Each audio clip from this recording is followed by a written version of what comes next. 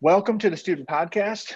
Our goal is to act as a conduit for young people to help simplify complicated topics, concepts, and success stories into actionable pieces of intelligence they can use in their everyday lives.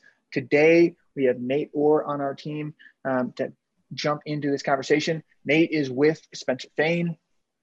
I'll let him tell a little bit more about Spencer Fane. He has been working within the Kansas City. He's very, very well known within the Kansas City area, very committed to the KC, getting more people coming here. And one of his biggest, most important clients for him and strongest devotion is Stephanie and their family. I want to make sure we put that in there for him. I'll let Nate do some more of the talking. Nate, welcome. Thanks, Cody. I'm happy to be here. What, you just want to hear a little about me and maybe about the firm or just kind of a little bit about just a little bit about your journey so far. Tell us a little bit about the firm. It's the most badass, we'll get deeper into it, but the most badass law firm you will ever hear about. I'm so happy to have you on here. But I would love to just hear big picture, a little bit about you and your background. Yeah, I'll be brief. And some of this is actually pertinent to, I know, some of the things we're going to talk about.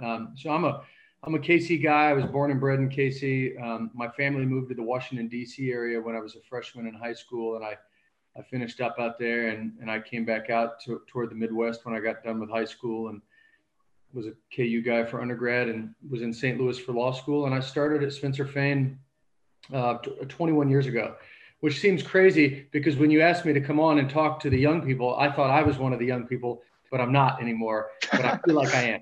At heart.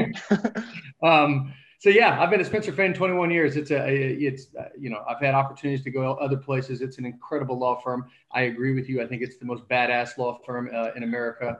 And it's we've been very blessed to have some great growth over those 20 years. We've got 20 offices across the U.S., headquartered in KC, full service business law firm. And I have a very weird job for a guy at a firm like that, but we'll wait to get into that.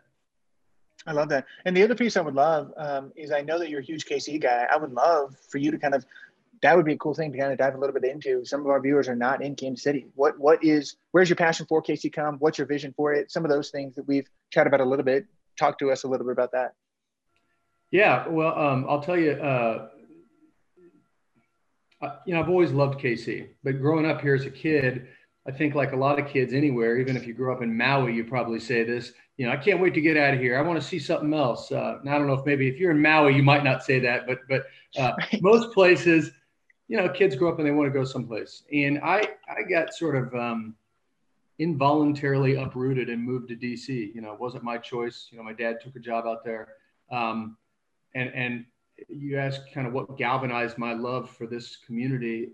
It was frankly being out there in Washington, and I was around a lot of, I was at an age where you've got kids aren't very nice sometimes, and they don't say very savory things about the place you're from. And it really sort of, it calcified my love for this community and sticking up for it. And it actually put me on a journey toward wanting to make KC the best place it could be and tell that story to the world. That's really kind of my core passion. And so it really did come from that uprooting, 40 years ago, 30 years ago. Wow, that's awesome. Yeah, I was curious. I've never actually gotten to ask you that ever. So I'm happy we kind of dove into that. The next piece I would love to talk a little bit about too is kind of call to adventure is the first step in the hero's journey.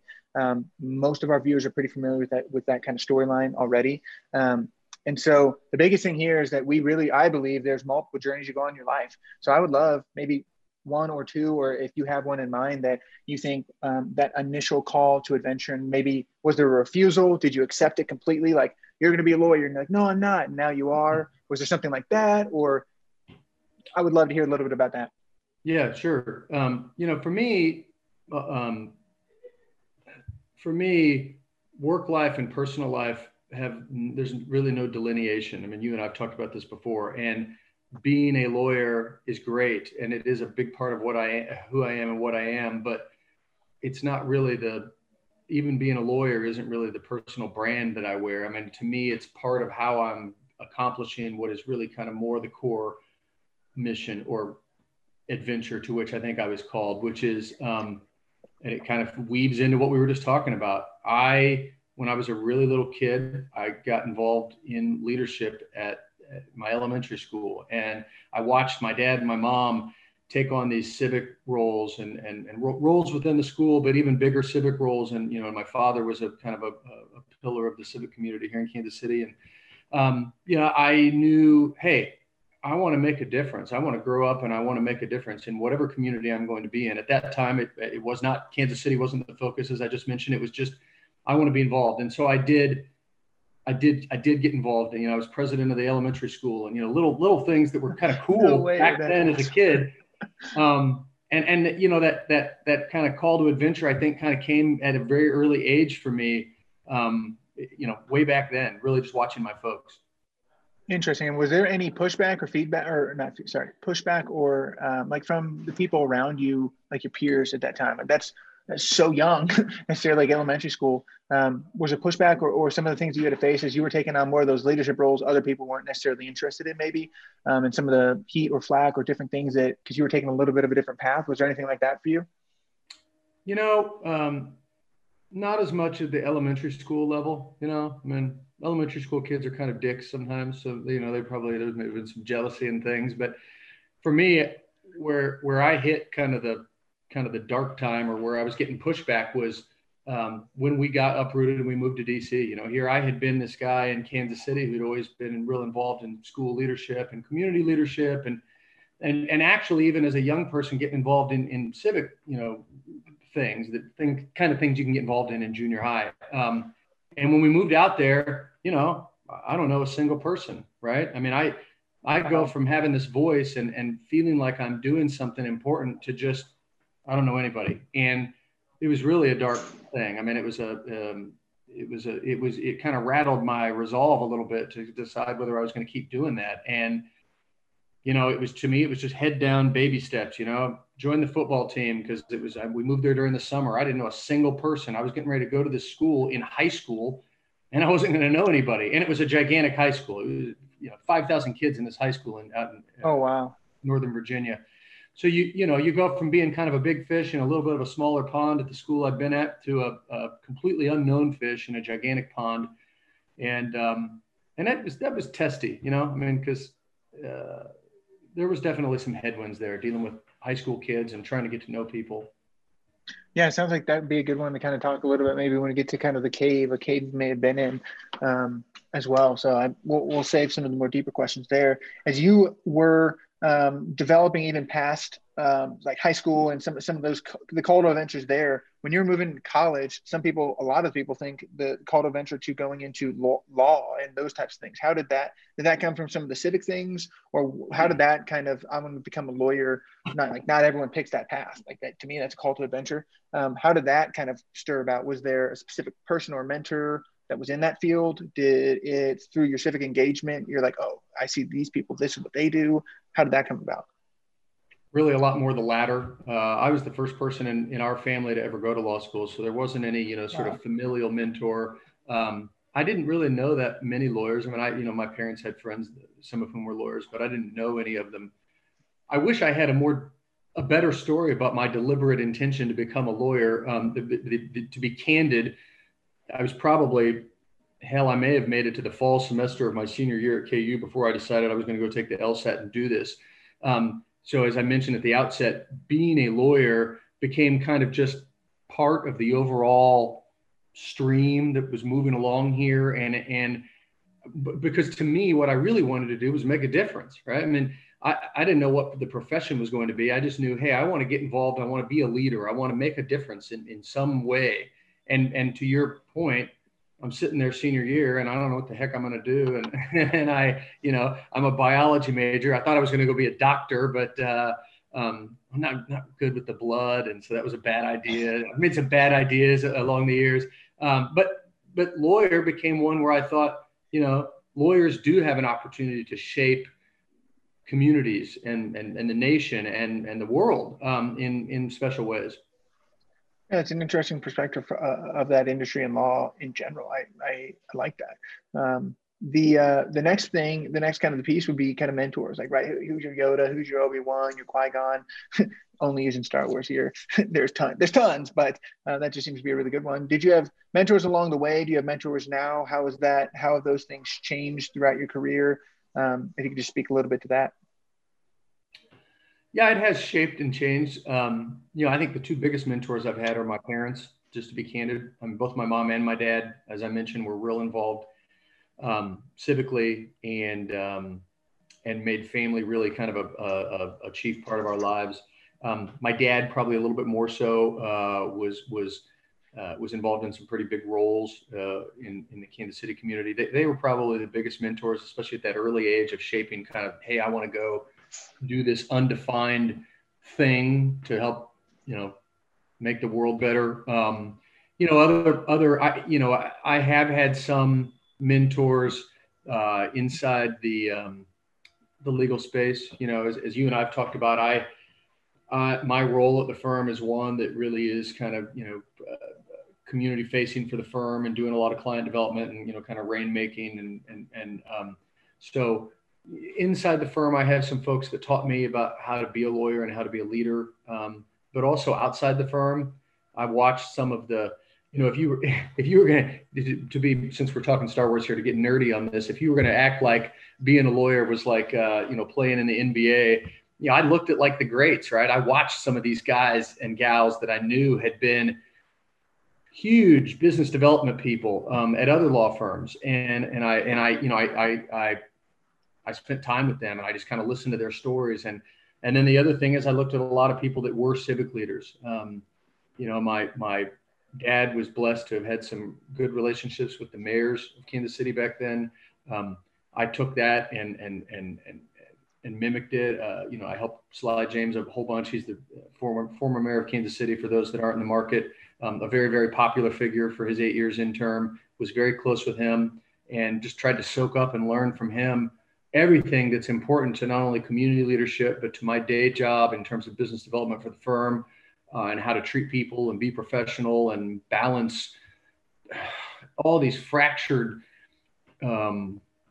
approaches to life that we see in this country right now, where we've never been more fractured.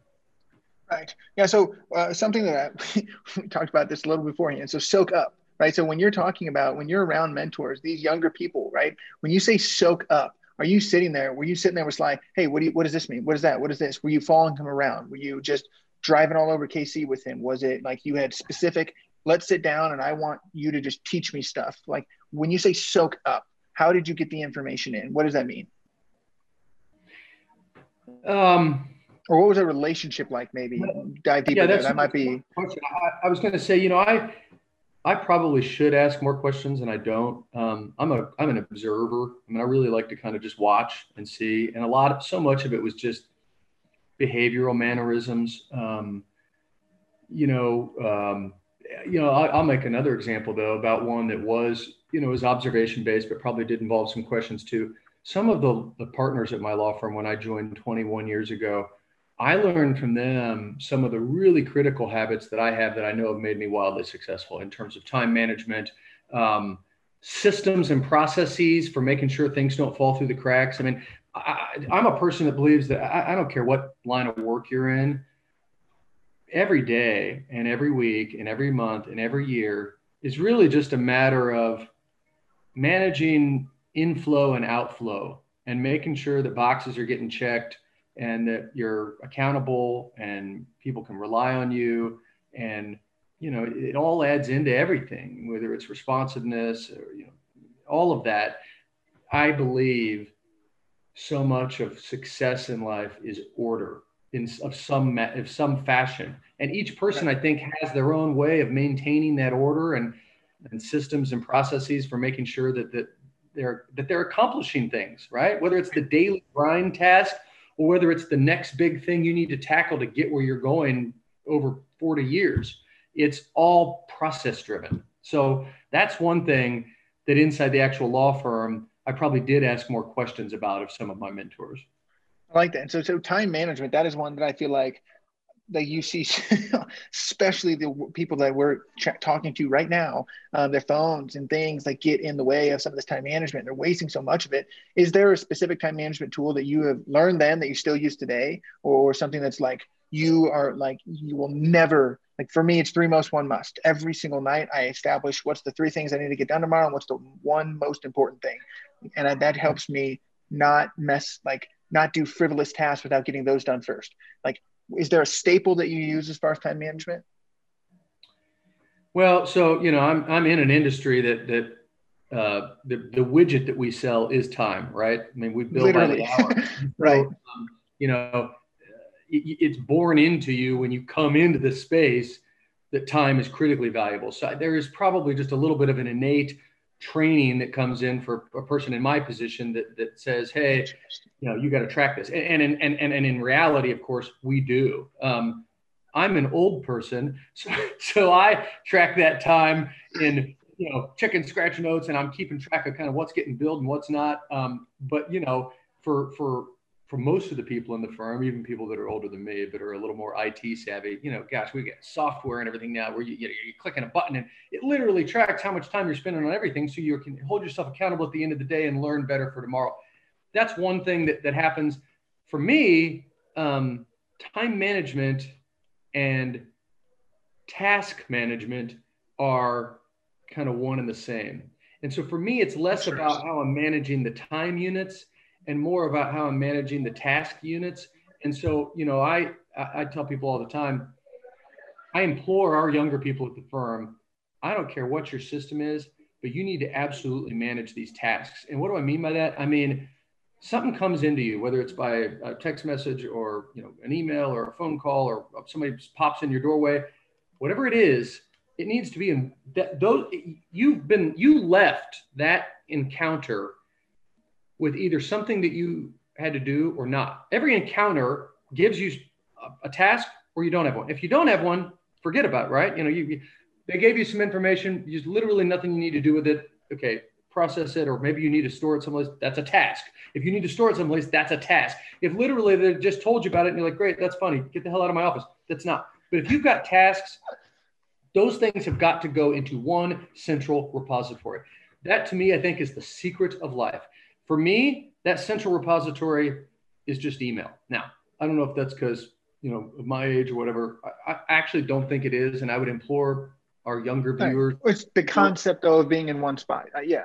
Yes. It's the concept, not the exact thing. Yeah. Yes. And I would implore our younger viewers, even, if they're like, well, I don't like email because it's fuddy-duddy shit and I need to be on whatever.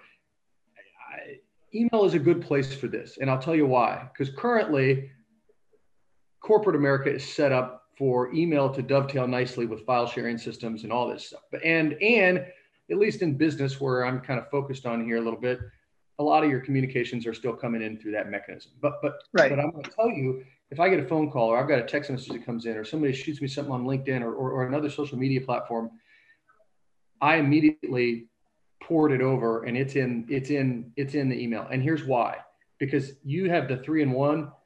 Every day at the end of the day, I look at this inbox on my email, and if I've got more than like 7 emails in there, I'm freaking out, because anything that's sitting in there is something that's got to be done now. Meaning, I don't even like going to bed knowing that it's not done, but it's going to have to be dealt with immediately the next day.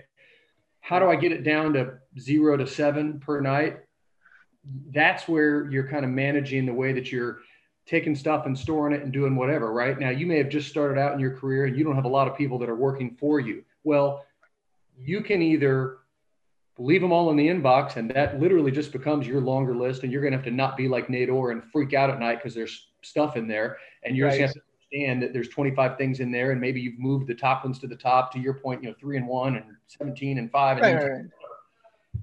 I, I'm blessed now at this point to have a lot of, people that kind of handle and manage. And so, I do a lot of pushing and plugging and, assigning, but I've also got kind of then backup reminder systems with, again, I'm blessed to have an assistant that can kind of help and manage that, where my system for reminders and like all this stuff that I think has made me one of the most well-known, responsive people in the business community in Kansas City is so draconian and overly nerdy, you wouldn't even believe it. But that is what works for me. It's a safety net that guarantees deadlines do not get blown on anything.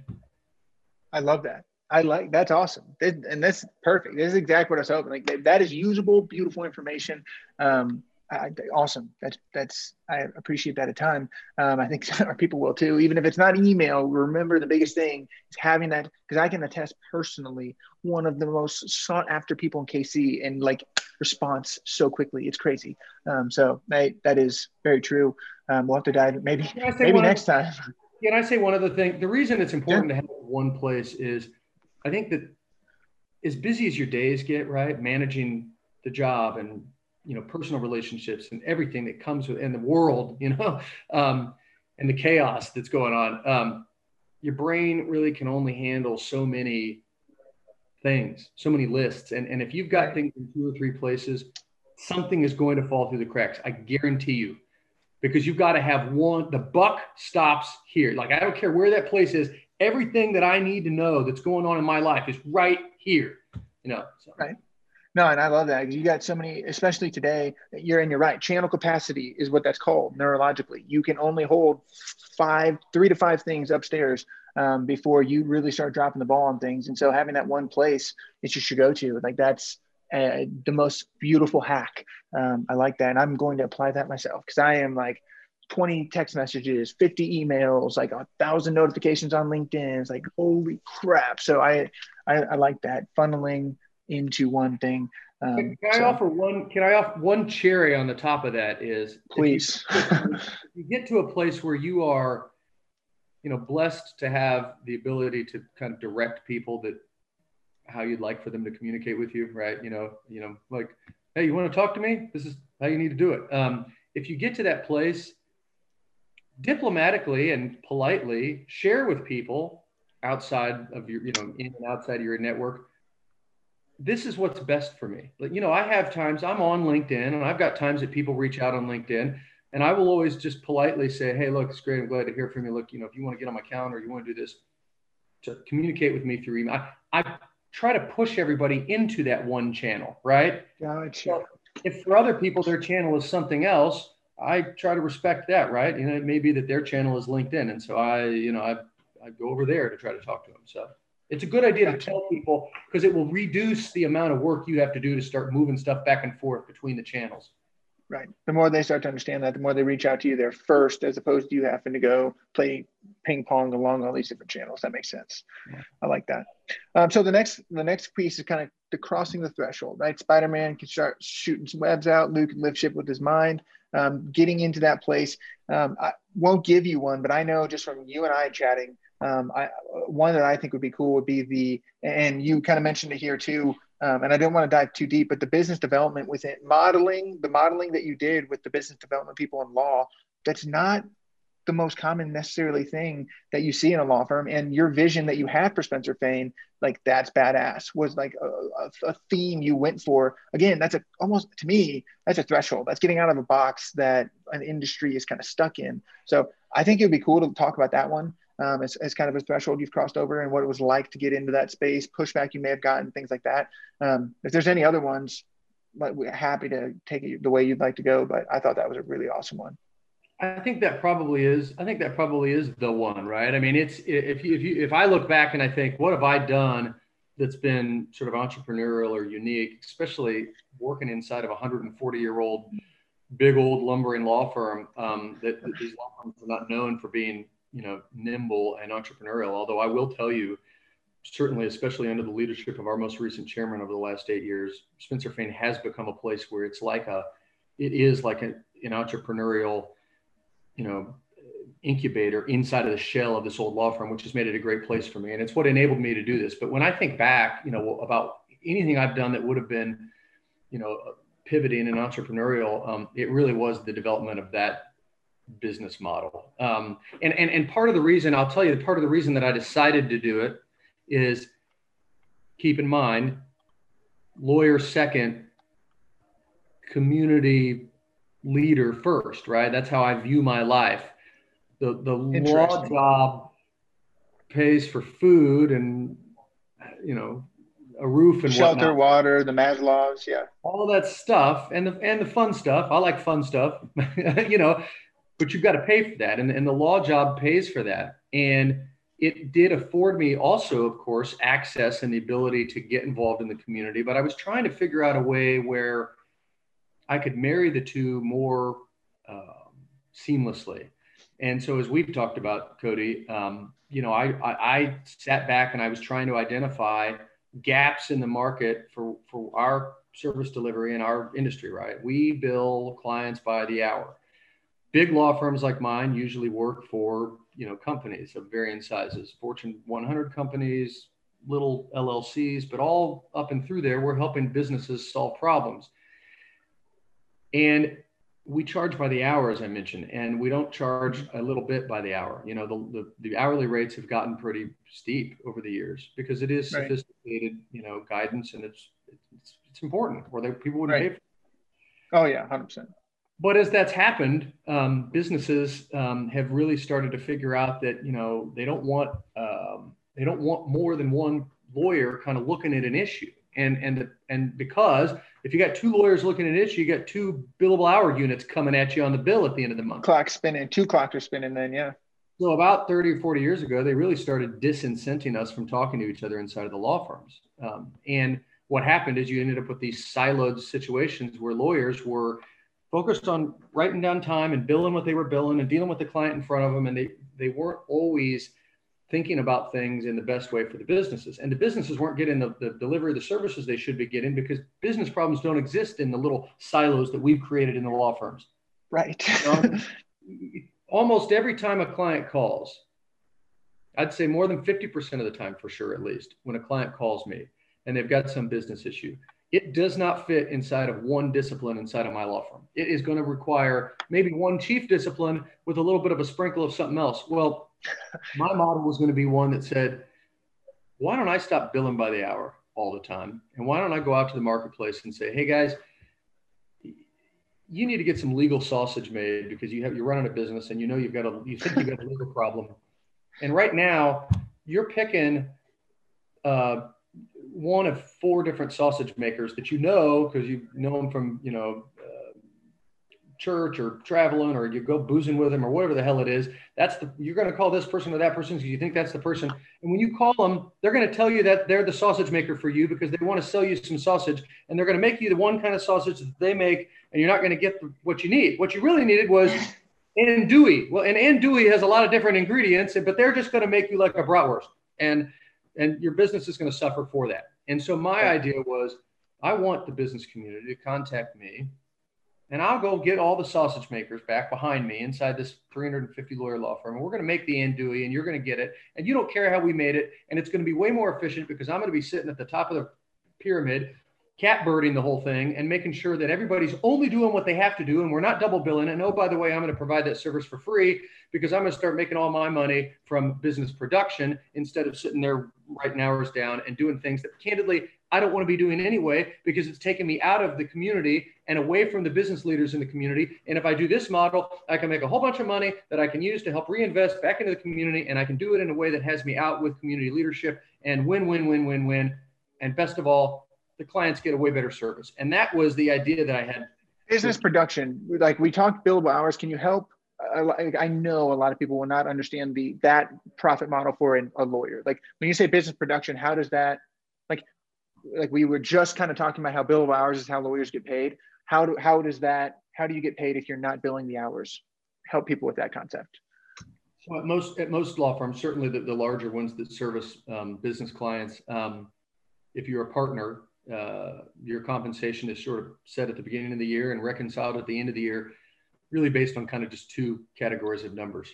For every dollar that came in the door, somebody found it and somebody worked it. And by worked it, I mean they wrote down the 1.0 and they billed that increment of time because they wrote the brief, or they went to the hearing, or they whatever, you got on the phone and talked through a regulatory issue related to COVID. The service, yeah. And so, and law firms value both things. And most partners in these big law firms do a good job of both things. They go find some business and they're out promoting what they do. And and the firm a little bit in general, but really kind of what they do. And they find clients and they work on it, and they, you know, they assign some of it to some people, and it's good. It's a symbiotic relationship. Finders and grinders, right? I mean, every industry has finders and grinders. Right. And my idea was, you know, if I show some value, some really, really high value in finding, like value that could be unprecedented, then I don't need to spend as much time grinding, because I'm providing value to the firm from finding, and finding more than you would otherwise, because I'm so devoted to the finding. And that's really it. Is I get paid, you know, when I say production, it's finding dollars and then bringing it in, getting it assigned to the various people, managing it. I don't just throw it over the fence to somebody to make the sausage. I mean, it's time consuming to keep all the balls in the air and make sure that you're getting sausages and getting them back out on the deadlines, you know? Right. And so then when you were crossing this threshold into, was there pushback? Was there kickback? Was there, why would you do that? Why would you not? Was there any trial and stipulations? People that are like, what are you doing, Nate? Or whether maybe not even specifically within Spencer Fane, but even like in the community or things like that. Was there pushback that you had on that? Like, I don't believe that will work type people? You know, I think I benefited from a couple things. There was, but not a lot. And I think I benefited for a couple of reasons. One would be, I didn't just think of this 15 years ago and then just turn it on. It in that first year and a half, it evolved a little bit slowly, right? It wasn't like I stood up in the partner meeting as a 32-year-old brand new baby partner and said, hey, everybody, I got this great idea. So, you know, get on board or get out of my way. And that didn't happen. You know, That's I did good, talk though. to certain. This is huge. There's so many younger people that have these ideas, and it's like, oh yeah, you just mystically have this idea and you execute on this. I'm going to do production. Like, this is good. Please keep going. This is amazing. Yes. Yeah. No. So I mean, number one, you know, you want to, if you're going to change a model, you have to be disruptive in some ways. And I do think, and Cody, you and I've talked about this. There's a lot of younger people that think, oh man, disruptor is such a common term now. I'm going to be a disruptor. Well, you know, there's a way to disrupt that is still professional and diplomatic and not storming the Capitol building, right? I mean, there's a means to changing the way that the world or your industry or whatever does things that doesn't have you being an a-hole, right? And so, you know, you don't stand up on a soapbox and pronounce this to everybody. You make a pronouncement, you make a plan, and then you work on getting some buy-in, right? And you demonstrate that the model is working, right? I mean, you know, I at that time, I did talk to some of my brand new partners, and I said, you know, I think I'm going to focus on this. I think I could do it. I think I'm going to be good at it. I think it'll be good for the firm. I think it'll be great for the clients. And then you start to do it, and you proof of concept the thing, and it just starts to morph. And to be candid, I probably sit here 15 years later or, you know, 13, 14 years later and look back, and in my brain, I probably do give myself more credit than I deserve for having made some proclamation. In reality, I do know that in the beginning, those first couple of years, it was growing, it was morphing, and I was getting the word out. And it's only really the last 5 or 6, 7 years that I even get so bold as to just put it out to the community. This is the model. This is what I do. Frankly, this is what we should all be doing. Right. No, I like that. That's I love something I talk with a lot of people I work with, like especially in coaching, is result, plan, action. And so like you had the result in mind that you saw that you wanted, a new model and a new way to do business. You kind of had the plan, and then you took action. So the thing that I will mention is that there are a lot of people that get stuck in this middle one. Plan, think. I could. And like most of what you just said is I took action. I went and did it. You say you talked to a couple of people. Was that bred into you, the action portion? Because stuff doesn't get done if you don't take action, right? No $1 million ideas, right? There's $1 million execution. So is that something that was bred into you? Was that just by the nature of, yeah, I'm just going to take action on this? Did you have a mentor that was like, yes, you should definitely do that? Or how did you, because not everyone's there. Like, I know it feels like maybe, but was there from idea to action for you? Here's what I'll tell you. Yeah, probably the mentors I've mentioned instilled that in some way. But the concept that I would say drove that is this, excuse me, and it may get back to that may get back to the whole task management thing. And I probably drive people nuts a bit with this because I'm so black and white on it. But I say,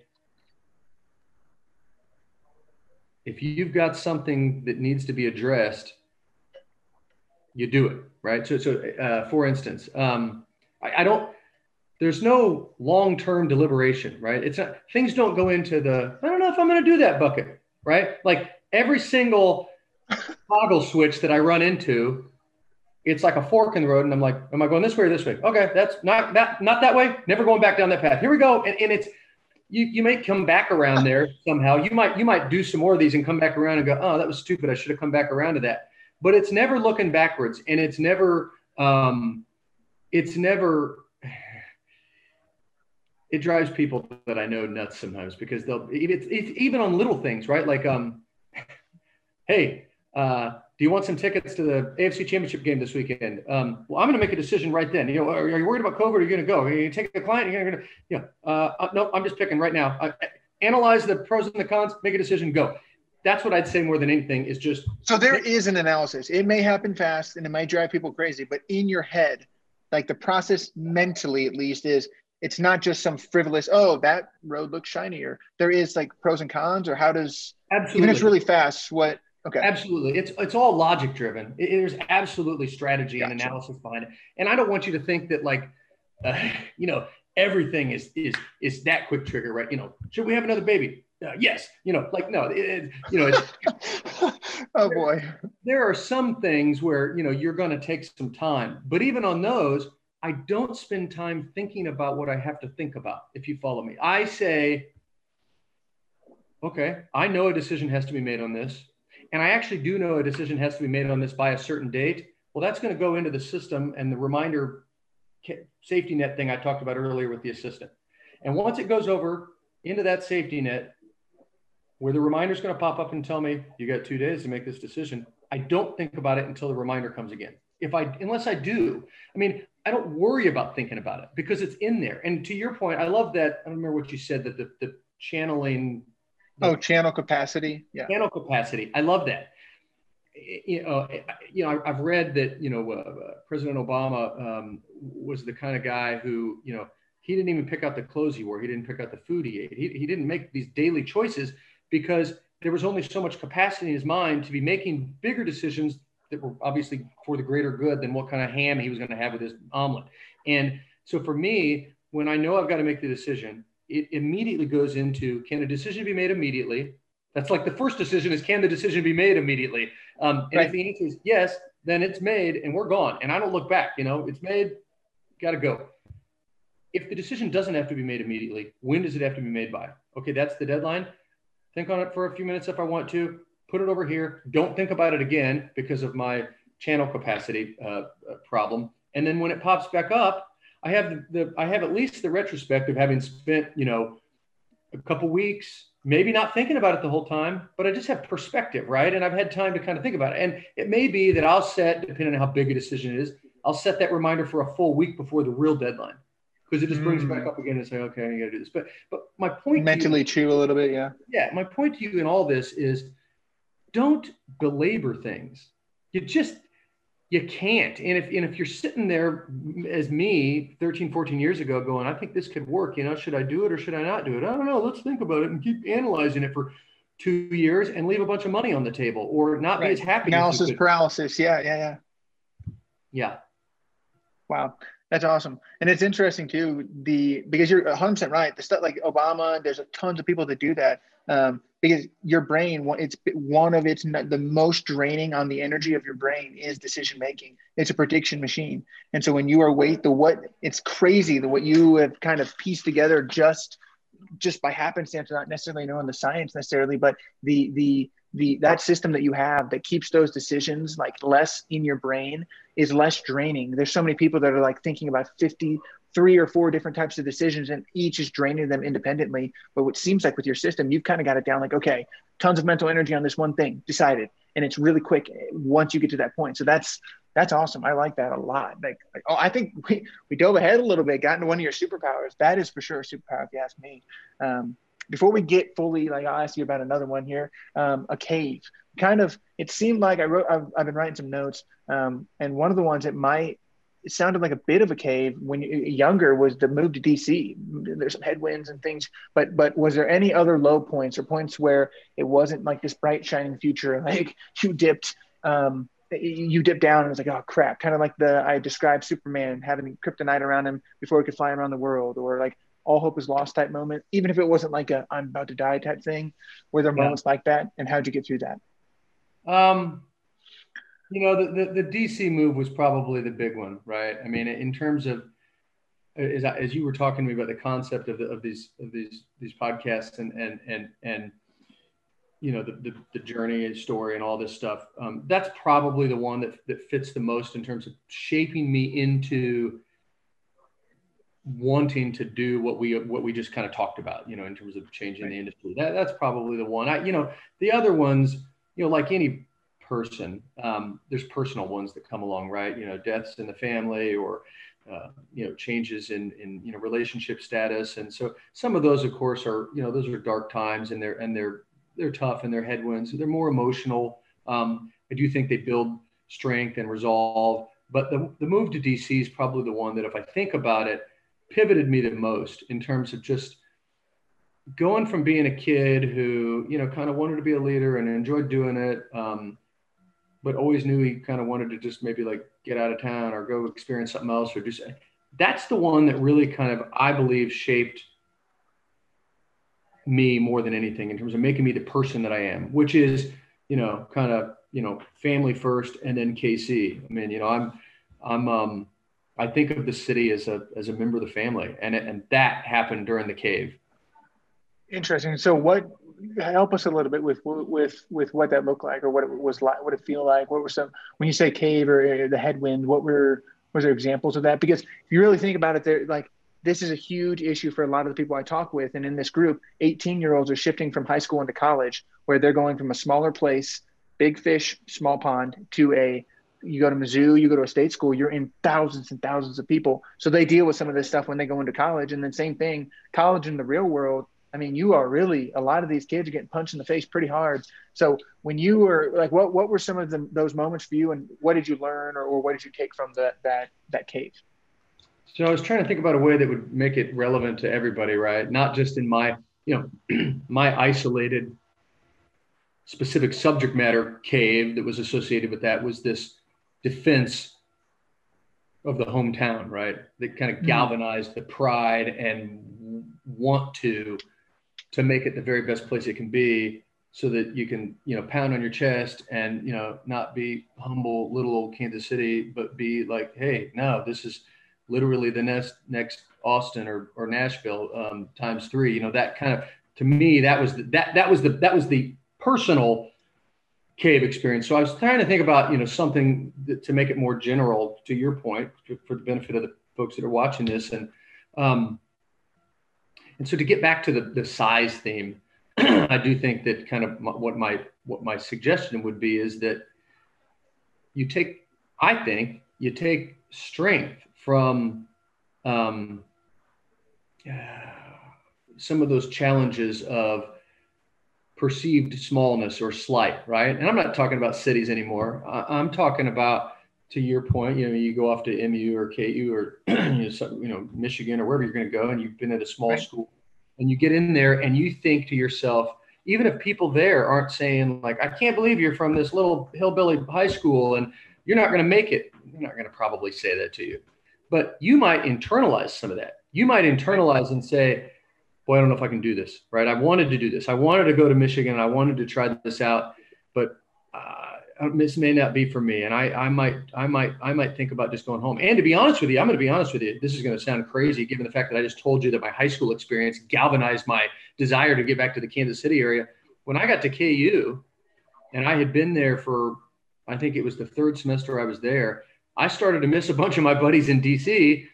And I started to feel like, and I had gone from, even though it was a very big high school, KU's obviously a much bigger institution, I had the same thing again. Now, this one didn't involve, sticking up for my hometown. I started to feel there like, maybe this isn't for me. Maybe I'm not supposed to come back out into the Midwest, and maybe I'm not going to be in the KC area. And maybe I do just need to go back to the East Coast, and I'm going to go to this. There was even in that, there was doubt. And it was more along the lines of what I was just telling you in terms of feeling small or feeling like you don't have what it takes or feeling like you're getting lost in the shuffle. And I had that. Right. And I really thought about leaving. But my point to you is, I think you find strength and resolve in that perceived smallness. And you start to, at least if you of a certain makeup, you put more drive into yourself and you go, oh, no, I'm not going to let this down. I'm not giving up on this. And I'm not. Was there a moment you did that, or was there a specific thing? Was it like, cause that voice, I coach a ton. Why does this voice talk so much shit between my ears?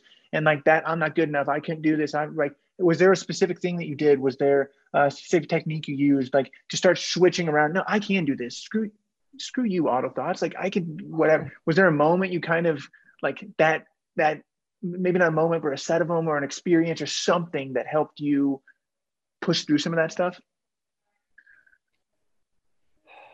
I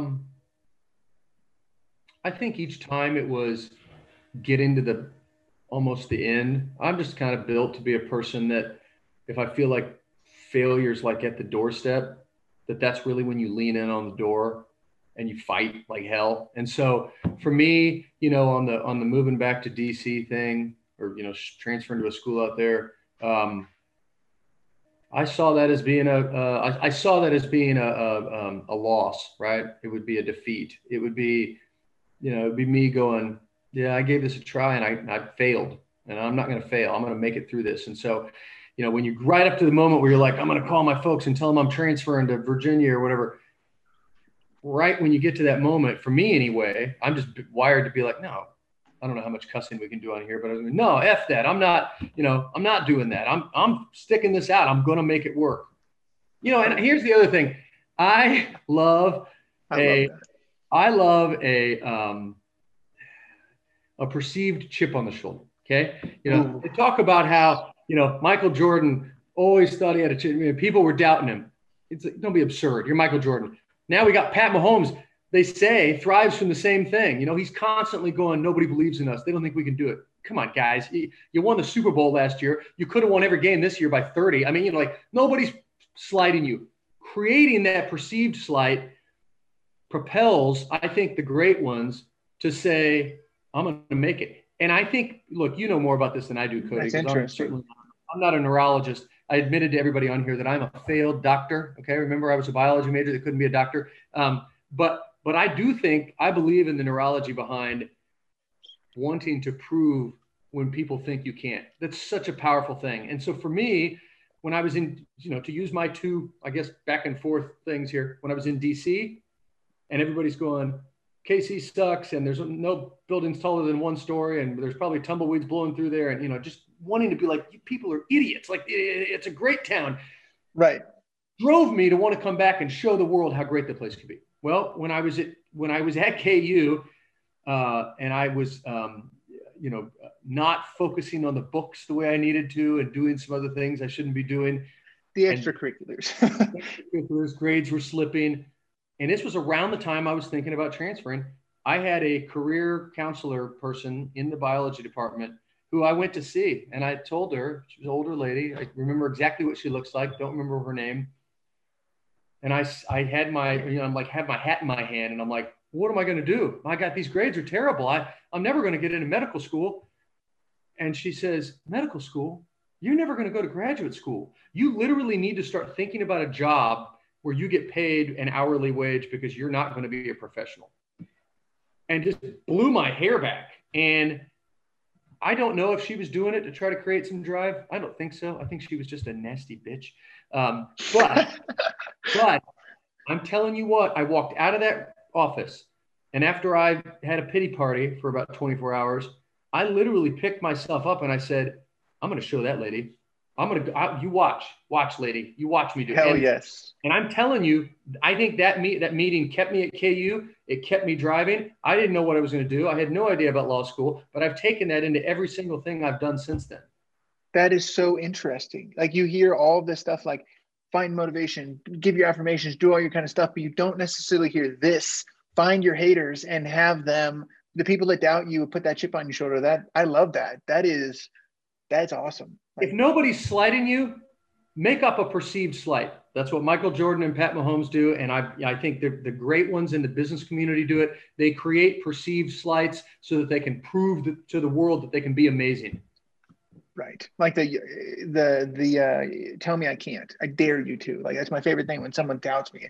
Like, now you're making me think a little bit too. Like, when I push through things like that, someone was like, you couldn't do that. No way. I'm like, what? Let's go. Like, so it's interesting because now I'm kind of getting jacked up a little bit too, thinking of some of those moments in my own life. So that's impactful. I like that. I'm gonna clip this segment. That was a good little vibe we had there.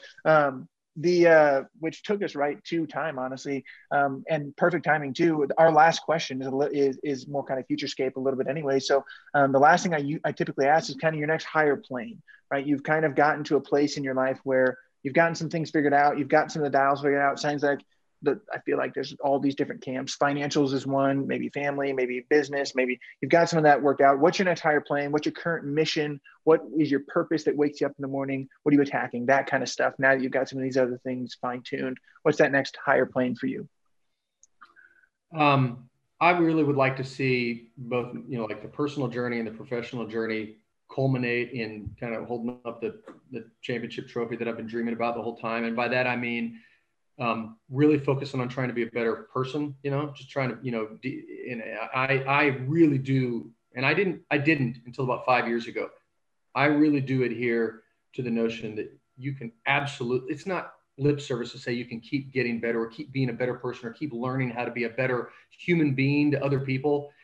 I absolutely believe that. And it's partly through some experiences I've had over the last 5 or 6 years, but I want to keep working on just being a better person, being a better human being. That's a big one for me. And then in conjunction with that, just taking all the work that I've tried to do to equip myself with skill sets and tools to make an impact on the community, to actually, and I think I have, but to see that through, right? To be standing there at the end before they put you in the dirt and look back and say, wow, man, we really did something there. We really made a big difference. And, my kids are going to benefit and they're going to live in a better city and a better, hopefully nation and world because of those things. And so that's what I really want to do. Use the tools that I've built to finish the job. I love that. And so is there anything, if someone was interested in reaching out to you, is there a good place? I think they know email is a good place to hit you at, but is there a place, because you probably guard that, I would guess, but is there a better place for them to maybe reach out?